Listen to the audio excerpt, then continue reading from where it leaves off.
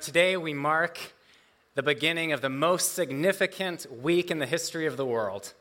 As Pastor already said, it's known as Passion Week, and today we celebrate Palm Sunday, the day we remember the day that Jesus rode into Jerusalem on a donkey in what has been called his triumphal entry. And what I want to do today is attempt to travel back to that day and just walk with him, to walk along his side as he descends down that Mount of Olives and into the city of Jerusalem, with the hopes that we, as his church, would come to just a better understanding of what was going on that day and hopefully come to realize why it matters to us today.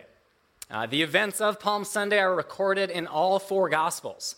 And that alone tells me that this is an extremely significant event. And we're going to look at some details from all four of them, but spend the majority of our time in Luke chapter 19. But before we jump into that passage, I wanted to spend a significant amount of time just looking at some of the background, some of the context. Try to set the stage for the drama that unfolded on that day. But before we do that, will you pray with me one more time this morning? Jesus, again, we thank you for your presence in this room, and Lord, we thank you for your word. God, I ask you to open our understanding that we might comprehend the scriptures. Help us to see what you want us to see. Help us to hear what you want us to hear this morning. We love you. We thank you. It's in Jesus' name we pray. Amen. Well, at this point in Jesus' life, there at Palm Sunday, he had been traveling with his disciples for roughly 3.5 years. And during those years, countless lives had been changed, the sick had been healed, miracles had been performed, and many, many people had decided to follow Jesus.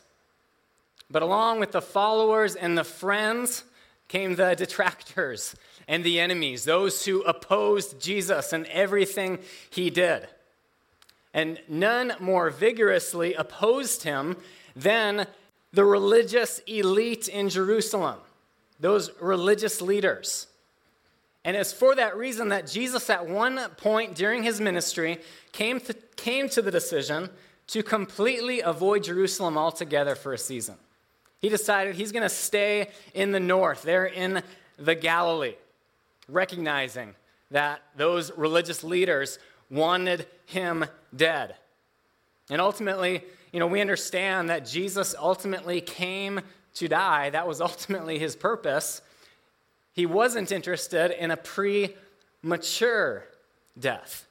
He had a mission to accomplish while he was here, and he was not going to allow anything get in the way of that mission, of accomplishing that mission.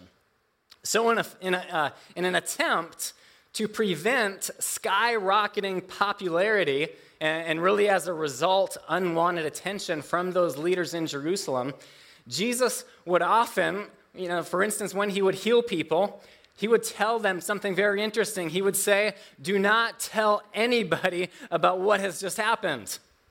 And we read that and we kind of scratch our heads and say, what is going on here? Don't tell anybody. Rarely did people follow his instruction, and it made it very difficult for him to meet in the cities and in the public areas. Oftentimes when Jesus was becoming increasingly popular and the crowds were growing, he would simply disappear. He would travel out alone and leave the crowds wondering where he had gone, what happened to him. For instance, in John 6, Jesus had just fed the 5,000 people. And the crowds are so impressed, they're ready to come and forcibly make him their king. And in John 6, we read that Jesus, discerning their intentions, withdrew up a mountain by himself. So he wasn't interested in just being popular. He didn't want the masses following him just to see a miracle or to see somebody healed. You see, Jesus' time to openly declare himself as the Messiah and King of Israel had not yet come. Yes, someday Jesus would reveal himself to be just that, but the timing of that would not be controlled by the masses, but rather by him. He was in control of everything that was going on, and that becomes more and more evident as we will see. Jesus communicates this whole theme one day as he's spending some time with his biological brothers. Yeah, he had some brothers, 4 of them, I believe, and a couple of sisters or more, and he's with family. And they begin to pressure him to make himself known. Let's read the passage. It's in John chapter 7. It says, "After this, Jesus moved about in Galilee, but decided not to do so in Judea, since the Jews were planning to take his life. The Jewish festival, the Feast of Tabernacles, was approaching, and his brothers said to him, 'You ought to leave here and go to Judea so that your disciples can see what you are doing. For nobody works in secret if he wants to be known publicly. If you're going to do things like this, let the world see what you're doing.' For not even his brothers had any faith in him. Jesus replied by saying, 'It is not yet the right time for me, but any time is right for you. You see, it's impossible for you to arouse the world's hatred, but I provoke hatred.'" It's a strong phrase. "I provoke hatred because I show the world how evil its deeds really are. No, you go up to the festival. I shall not go up now, for it is not yet time for me to go."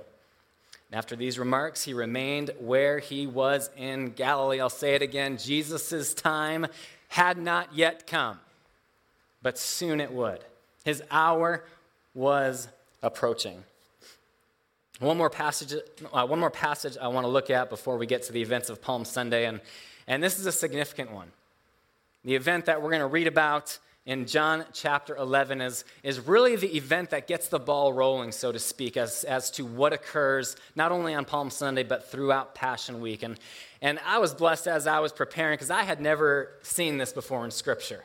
Just the significance and how this one event is tied specifically to Palm Sunday and again, ultimately to the whole Passion Week. It's found in John chapter 11. It's a lengthy passage, but well worth reading. Jesus is with his disciples there in the Galilee, and they receive word that one of Jesus' very best friends, Lazarus, is sick. Lazarus lived down just outside of Jerusalem in a village called Bethany. And so Jesus, hearing he was sick, it's interesting, it says that he didn't leave immediately, but rather stayed where he was until Lazarus died. And then after Lazarus has died, he tells his disciples his intentions to head south in order to go see his friend Lazarus. And looking at the passage in John chapter 11, beginning in verse 7, he says, "Then after this, he said to his disciples, 'Let us go to Judea again.' The disciples said to him, 'Rabbi, the Jews were just now seeking to stone you, and are you going there again?' He said to them, 'Our friend Lazarus has fallen asleep, but I go to awaken him.' The disciples said to him, 'Lord, if he's fallen asleep, he will recover.' Now Jesus had spoken of his death, but they thought he meant taking rest and sleep. Then Jesus told them plainly, 'Lazarus has died, and for your sake I'm glad I was not there so that you may believe. But let us go to him.' So Thomas, called the twin, said to his fellow disciples, 'Let us also go, that we may die with him.'" I love Thomas here. He gets a bad rap sometimes as being the doubter, right? But here he's full of courage, full of boldness. He says, "Hey, if he's going to Jerusalem, I'm going with him. And if they're going to kill him, they got to get through me first." He's bold. He says, "I'm going with him." And so they head south, and they arrive there in Bethany, and they find Lazarus has been dead for 4 days. And contrary to the protests by Lazarus' sister Martha, Jesus goes over to where they have placed him in a cave, and he commands them, "Take the stone away from the opening." And when they followed his instruction, Jesus, with a loud voice, shouts out, "Lazarus, come forth!" And there he comes, all wrapped up in his grave clothes, alive and somewhat well at that point. Probably very disappointed to be back. But there he was, living. Going on in the passage, it says, "Many of the Jews, therefore, who had come with Mary and had seen what he did, believed in him. But some of them went to the Pharisees and told them what Jesus had done. So the chief priests and Pharisees gathered the council and said, "What are we to do? For this man performs many signs. If we let him go on like this, everyone will believe in him.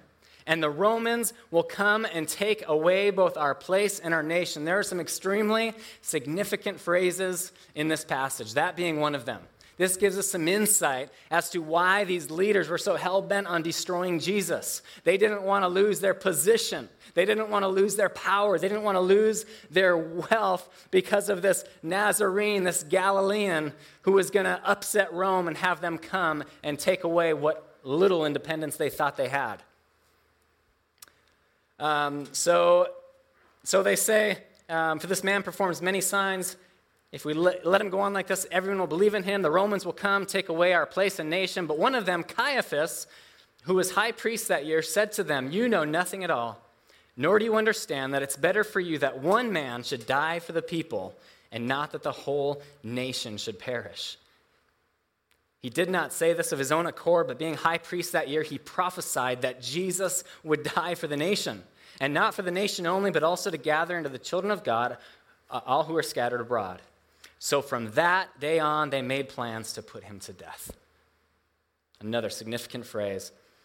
Now the Passover of the Jews was at hand, and many went up from the country to Jerusalem before the Passover. They were looking for Jesus, saying to one another as they stood in the temple, "What do you think? Will he come to the feast at all?" Now the chief priests and Pharisees had given orders that if anyone knew where he was, he should let them know so that they might arrest him. So following this miracle, this raising of Lazarus from the dead, we have two very distinct groups there in Jerusalem who have radically different agendas and ideas concerning this Jesus of Nazareth.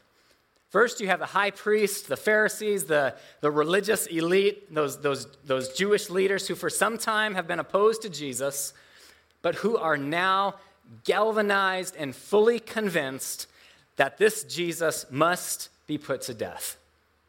And now they begin to make practical plans for carrying that out. No longer is it just a motive or an intention, but now's the time. We must do this. The other group, mostly made up of pilgrims, those who lived outside of Jerusalem but had traveled into the city for the festival of Passover. Many of them probably had heard of Jesus, the miracles he did, but now being there, they have now witnessed a miracle for themselves. They can see Lazarus, who was once dead, now living, and now they're fully convinced that Jesus is indeed the Messiah, the promised king that the Old Testament foretold. So they're convinced of it. And they know he's in the area, and they are just waiting for him to make himself known. So with that, let's look now in Luke chapter 19, starting in verse 29, where we see in this first part of the passage the king being revealed. The king being revealed. Starting in verse 29, it says, "And it came to pass, when he drew near to Bethphage and Bethany at the mount called Olivet, and he sent two of his disciples, saying, 'Go into the village opposite you, where as you enter you will find a colt tied on which nobody has ever sat. Loose it and bring it here. And if anyone asks you, why are you loosing it? Thus you shall say to him, because the Lord has need of it.' So those who were sent went their way and found it just as he had said to them. But as they were loosing the colt, the owners of it said to them, 'Why are you loosing the colt?' And they said, 'The Lord has need of him.'" So at this point, Passover is just a few days away. Jesus sends a couple of his disciples into a nearby village and gives them the instructions, just as we read, to go find a young donkey, a colt there, and bring it to them. And he tells them not only where they were going to find it, but what to tell the owners when they suspect you of stealing their animal. And so they go, they find it just as Jesus said they would. And, some people believe Jesus maybe used his divine omniscience here. He saw in the spirit this donkey tied, and he sends his disciples to go and get it. That's possible. I tend to believe, rather, that Jesus had a relationship with these people. That sometime, in those past few years that he had encountered them, got to know them, saw their animals, and said, there's coming a day I might need to borrow your donkey. Is that okay? And they said, of course. And so that day has come. He sends his disciples. They get permission to take that donkey, and they bring it back. And in verse 35, it says they brought him to Jesus, and they threw their own clothes on the colt, and they set Jesus on him. So the obvious question is, why the donkey? What is Jesus' purpose in going to this trouble, in a sense, to get this animal in order to go into the city? Well, the answer is clearly spelled out for us in Matthew's gospel. Matthew 21, verses 4 and 5, we read, "All of this was done that it might be fulfilled, which was spoken by the prophet, saying, 'Tell the daughter of Zion, behold, your king is coming to you, lowly and sitting on a donkey,' a colt, the foal of a donkey." The time for carefully concealing his true identity is over. Jesus here is announcing in no uncertain terms that he is the king prophesied in Zechariah 9:9. That's the verse Matthew is quoting here. He's saying, the king spoken of Zechariah, I'm it. I am he. Here I am. I love this quote by J.C. Ryle. He says, "Let us observe how public our Lord purposefully made the last act of his life. He came to Jerusalem to die and desired that all Jerusalem should know it. When he taught the deep things of the Spirit, he often spoke to none but his apostles. When he delivered his parables, he often addressed none but a multitude of poor and ignorant Galileans. When he worked his miracles, he was generally at Capernaum and other small villages. But when the time came that he should die, he made a public entry into Jerusalem. He drew the attention of rulers, priests, elders, scribes, and Greeks and Romans to himself. He knew that the most wonderful event that ever happened in the world was about to take place. The eternal Son of God was about to suffer in the stead of sinful men. The great sacrifice for sin about to be offered up. He therefore ordered it so that his death was eminently a public death. That's what this is all about. That it would be eminently a public death. So Jesus arranges that this donkey would come to fulfill Bible prophecy, to make it public without reservation. But also, this communicates what kind of king he came to be here at his first coming. You see, in the ancient world, if a ruler, a king came into an area that he did not yet rule over, he would ride in on a horse. The symbol of strength and power, he'd come in and conquer that region. In contrast, if a king was coming into an area and wanted to communicate peaceful intentions, he would put the horse to the side and grab what? A humble donkey that communicated his intentions. You see, Jesus came to bring peace. Not peace between Judea and Rome, but peace between man and his maker. He came not to conquer armies, but rather to conquer sin and death. That's why he came. So in the first passage here, we see the king revealed. The next section, we see the king received. Luke 19, it says, as he went, many spread their clothes on the road. I love picturing this. See, by placing their clothes in front of him as he was coming, they were communicating and acknowledging Jesus' right to rule and reign over them.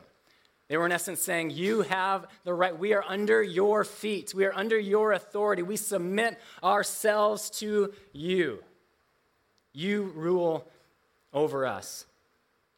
It says, then as he was, verse 37, then as he was now drawing near the descent of the Mount of Olives, the whole multitude of the disciples. I want to emphasize the multitude here.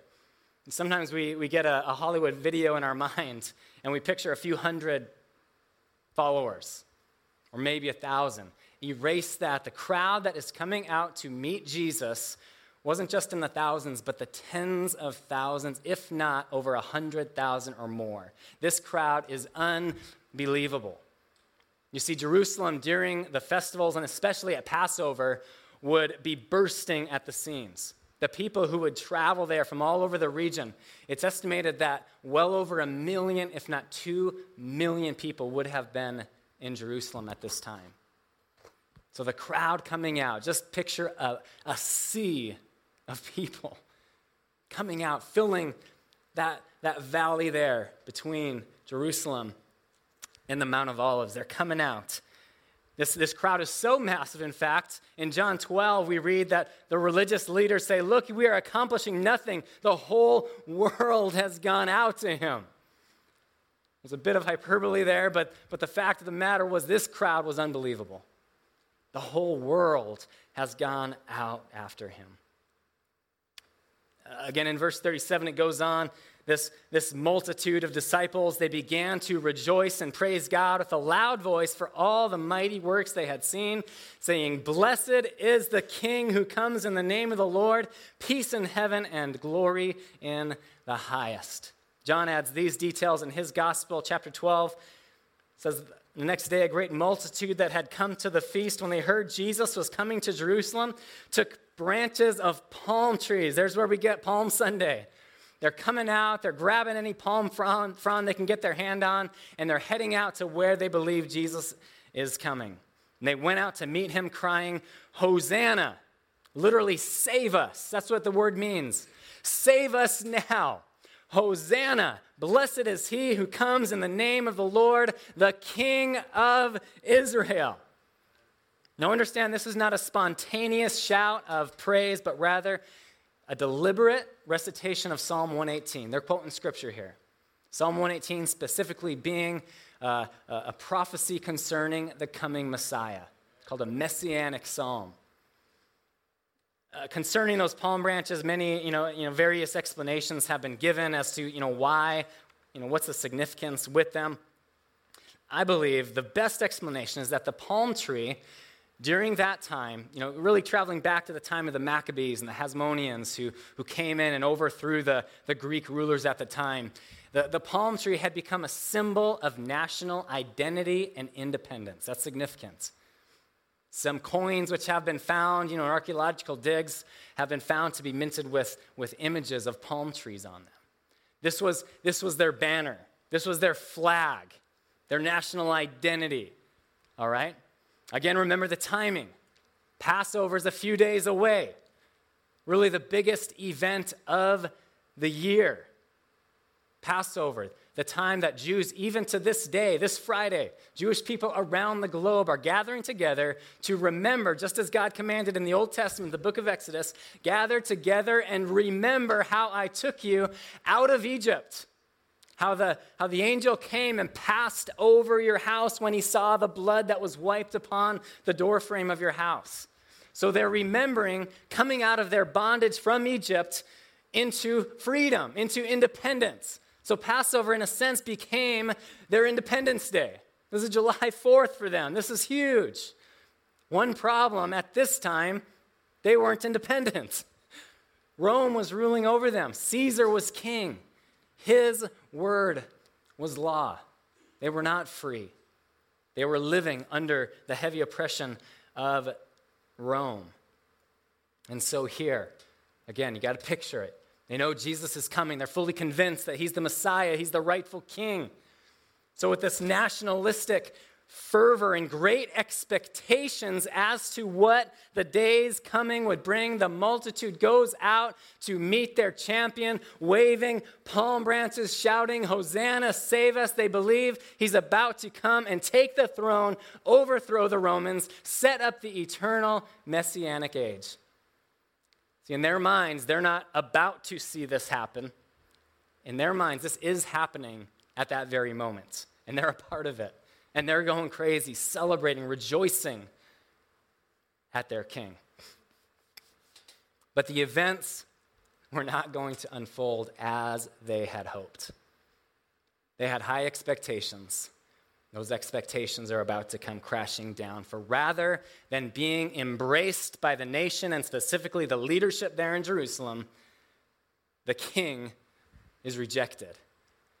Verse 39 of Luke 19, some of the Pharisees called to him from the crowd, "Teacher, rebuke your disciples." See, they understood the significance of what they were saying. And they saw it as blasphemy. They can't be saying those things to you. So they say, rebuke your disciples. But he answered them and said, I tell you, if these should keep silent, the stones would immediately cry out. I believe Jesus is implying a couple of things here. First, he is saying the purposes of God are going to come to pass, even if he has to employ stones in order to accomplish them, in order to bring them to pass. Secondly, I believe there is a rebuke here, referring to the hardness of the Pharisees' hearts, which have caused them to completely miss what is going on here. He's saying, in effect, to these Pharisees, these rocks along this road, were they able, they would sing out my praises. But you, because of the hardness of your heart, have failed to see the word of God being fulfilled right in front of your very eyes. Their hearts were hardened. They were set in their ways. They would not see. They were unwilling to see. Oh, may it never be said of us that our hard hearts prevent us from giving Jesus the praise, the adoration that he deserves each and every day of our lives. He is worthy to be praised. It says, now as he drew near, he saw the city and wept over it, saying, if you had known, even you, especially in this your day, the things that make for your peace, but now they are hidden from your eyes. For days will come upon you when your enemies will build an embankment around you, surround you, and close you in on every side, and level you and your children within you to the ground. And they will not leave in you one stone upon another, because you did not know the time of your visitation. What a severe and shocking pronouncement. It seems so out of place at this time. Up until this point, this day has been full of celebration and joyful anticipation. But in the midst of that, of what's going on, the jubilation, Jesus begins to weep. And it's significant, I believe, the word that's used here. Twice in Scripture we read that Jesus wept. The first was at Lazarus' grave. He cries, I believe, seeing the effect of sin upon mankind and the hurt that it brought to Lazarus' family and friends. But the word that's used there implies a quiet weeping. Almost says you just bow your head, tears are maybe falling, but it's not an audible crying. The word used here is a different word, and what is implied here is a loud, sobbing, almost a convulsing cry. An obvious, almost like a child who's worked up and can't catch their breath, sobbing over something that has happened. That is Jesus here. And boy, I have to try to put myself in the disciples' shoes. You look at your teacher, your master, and he's crying, and you say, what is going on? This is the greatest day of our lives. The crowds are declaring you to be the Messiah and King. What's happening? See, Jesus knew that these crowds which were shouting, Hosanna, blessed is he who comes in the name of the Lord, would in just a few days be replaced by a crowd which shouted, crucify him, crucify him. We will not have this man to reign over us. He knew he would be rejected. And as he comes over the crest of the Mount of Olives there, he gets a view of Jerusalem, and he begins to sob. He begins to weep, knowing that in 40 years the city was going to be destroyed and annihilated, and he weeps over the carnage and the massacre which is going to happen in the future. But more than that, I believe Jesus is stirred to the point of sobbing because he recognizing the multitudes whose eternal destinies are at stake, so many who would go off to an eternity without him because they failed to recognize why he came and who he came to be. So he weeps. Well, later that week, on the very day of Passover and that night, as thousands of Passover lambs were being sacrificed, their blood is being spilt there on Passover, the Jewish leaders, directed and led by Judas Iscariot, went and arrested Jesus as he prayed in the Garden of Gethsemane, there on the Mount of Olives. And having arrested him, they put him on trial, declared him guilty of blasphemy, and eventually handed him over to Pontius Pilate, the Roman governor at that time. Pilate, being really completely ignorant of the enormity of the moment, begins to question Jesus. And I wanted to read just a couple verses here in John 18. Pilate is speaking, and he asks Jesus, he says, "Are you the king of the Jews?"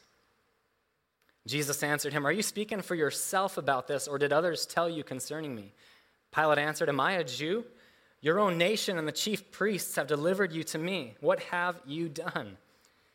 Jesus answered, "My kingdom is not of this world. If my kingdom were of this world, my servants would fight so that I should not be delivered to the Jews. Now my kingdom is not from here." Pilate therefore said to him, "Are you a king then?" Jesus answered, "You say rightly that I am a king. For this cause I was born." I love that. For this cause I was born, and for this cause I have come into the world. He completes his sentence there, that I should bear witness to the truth. Everyone who is of the truth hears my voice. Pilate then asks that infamous question, what is truth? Not realizing truth was standing right in front of him.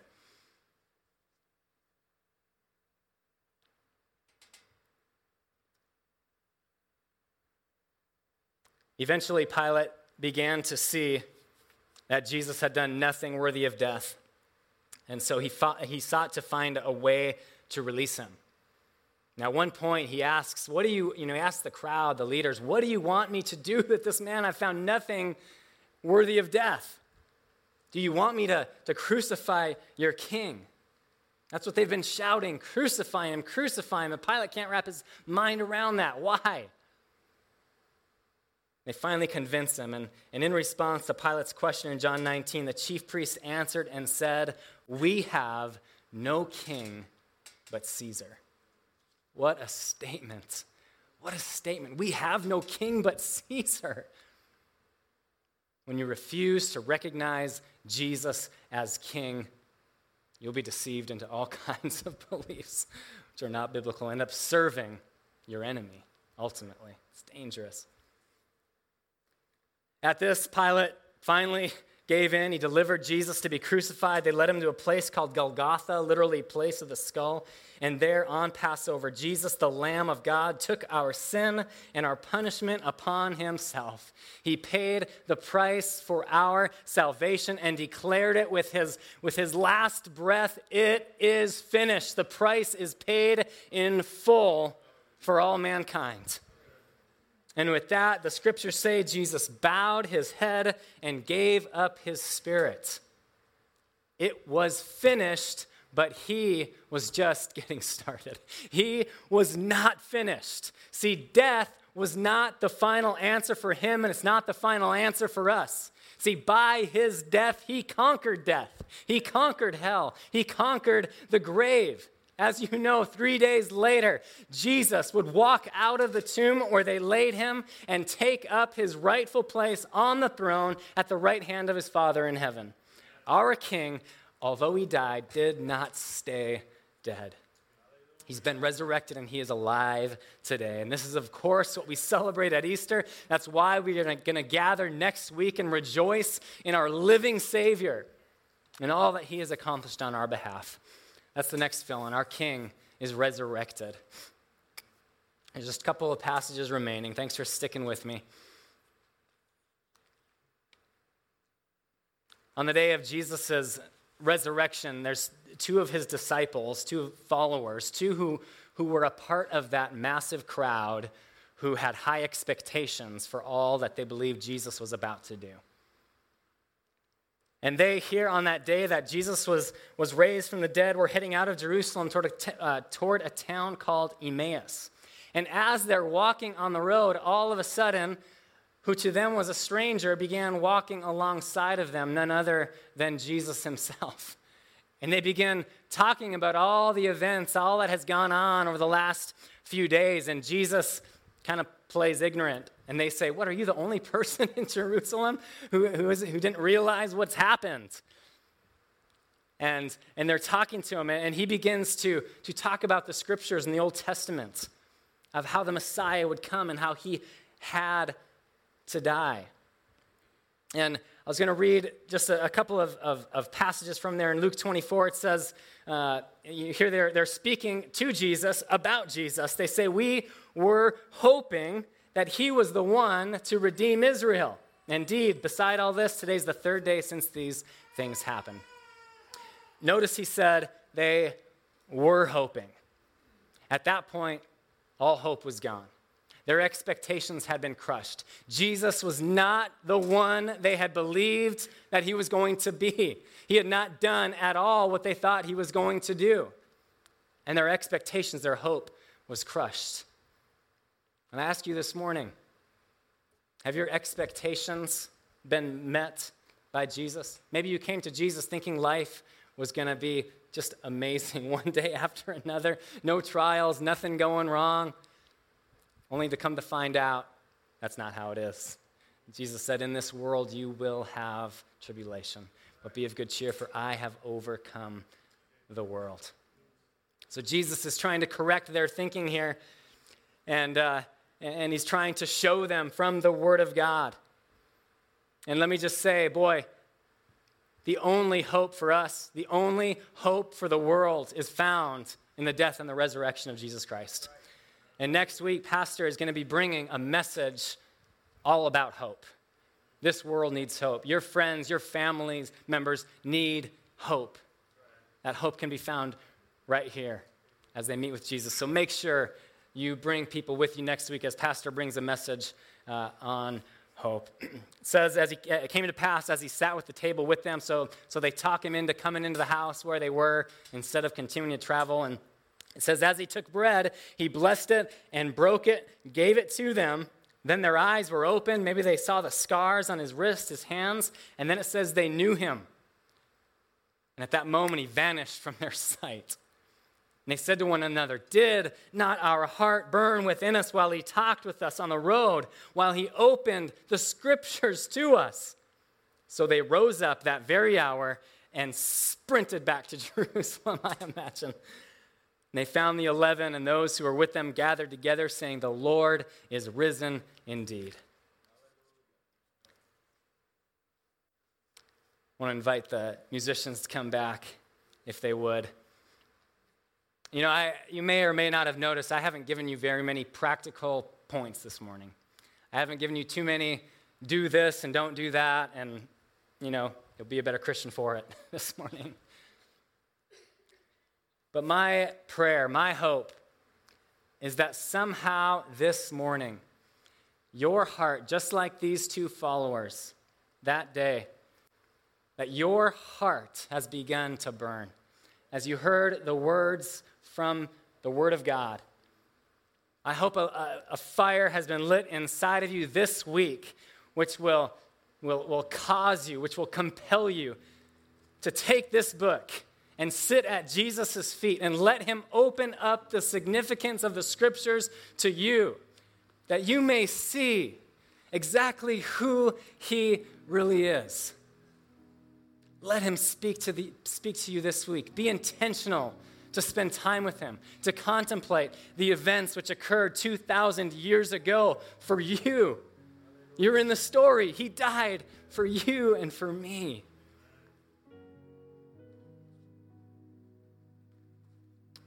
Well, there's one more fill in there in your notes. The last point is the king returns. See, Jesus came the first time to suffer and die. He was a king, but just as Scriptures foretold, the king would first come and offer himself as a living sacrifice for sins. That's why he came. He came to die. But on the authority of God's word, I can say to you without question, without doubt, he's coming again. And he's not coming as a suffering servant this time. The next time he comes, he will not be riding a donkey, but rather a white horse. He won't be a suffering servant, but he will be a conquering king. He'll descend the Mount of Olives, go into Jerusalem, sit on the throne, and he will reign forever and ever and ever. There will be no end to his kingdom. He's coming again. It'll be a triumphal entry like the world has never seen. It's going to happen. My last question to you this morning is he your king? He is the king. He is the King of Kings, but is he your king? You see, Scripture very clearly declares that every knee shall bow and every tongue will confess that Jesus Christ is Lord to the glory of God the Father. The question is, when will you allow that knee to bow? Will you bow to him? Say, Lord, rule and reign over my life here and now and for all eternity? Or will you, God forbid, wait until the day when you've died or he's returned and you will bow down and say, I was wrong, I confess, and he will say those words which will be terrifying to hear, depart from me for all eternity. It's heavy, I know, but it's the word of God. Don't leave here today without being absolutely certain as to who your king is. He came to be your king. He didn't come to just rule the masses in the whole world. He wants to be your king individually. He wants to be a part of every area of your life. You know, I wasn't planning on saying this, but what's significant following his triumphal entry is he goes into the temple there in Jerusalem, not to sit on the throne, but to drive out the money changers and those who were ripping God's people off. He went in and he purified the temple. Today, God's temple is within us. He wants to purify us. He wants us to set us apart. He wants to come back for a bride that is pure, waiting for him, looking, as Pastor said last week, who are anticipating his coming, saying, Maranatha, come Jesus, I want you to come. I'm not dreading that day. I'm looking forward to it. Come. That's who he's coming for. The prayer team is going to be up front here as the worship team closes us in a song. But again, don't leave today without just reaffirming your commitment to Jesus, the King. God, we thank you for this morning. We thank you for your word, which is living and active, God. God, we submit ourselves, we surrender ourselves to your rule and reign. Do in us whatever you see fit. If you can use a donkey, God, you can use me. You can use anybody, God, and we surrender to you this morning. Be glorified in us and through us. Draw us close to you this week. Burn within our hearts. Open our eyes, Jesus, in a way that we may know you in a way like we never have before. We love you and praise you in Jesus' name. Amen.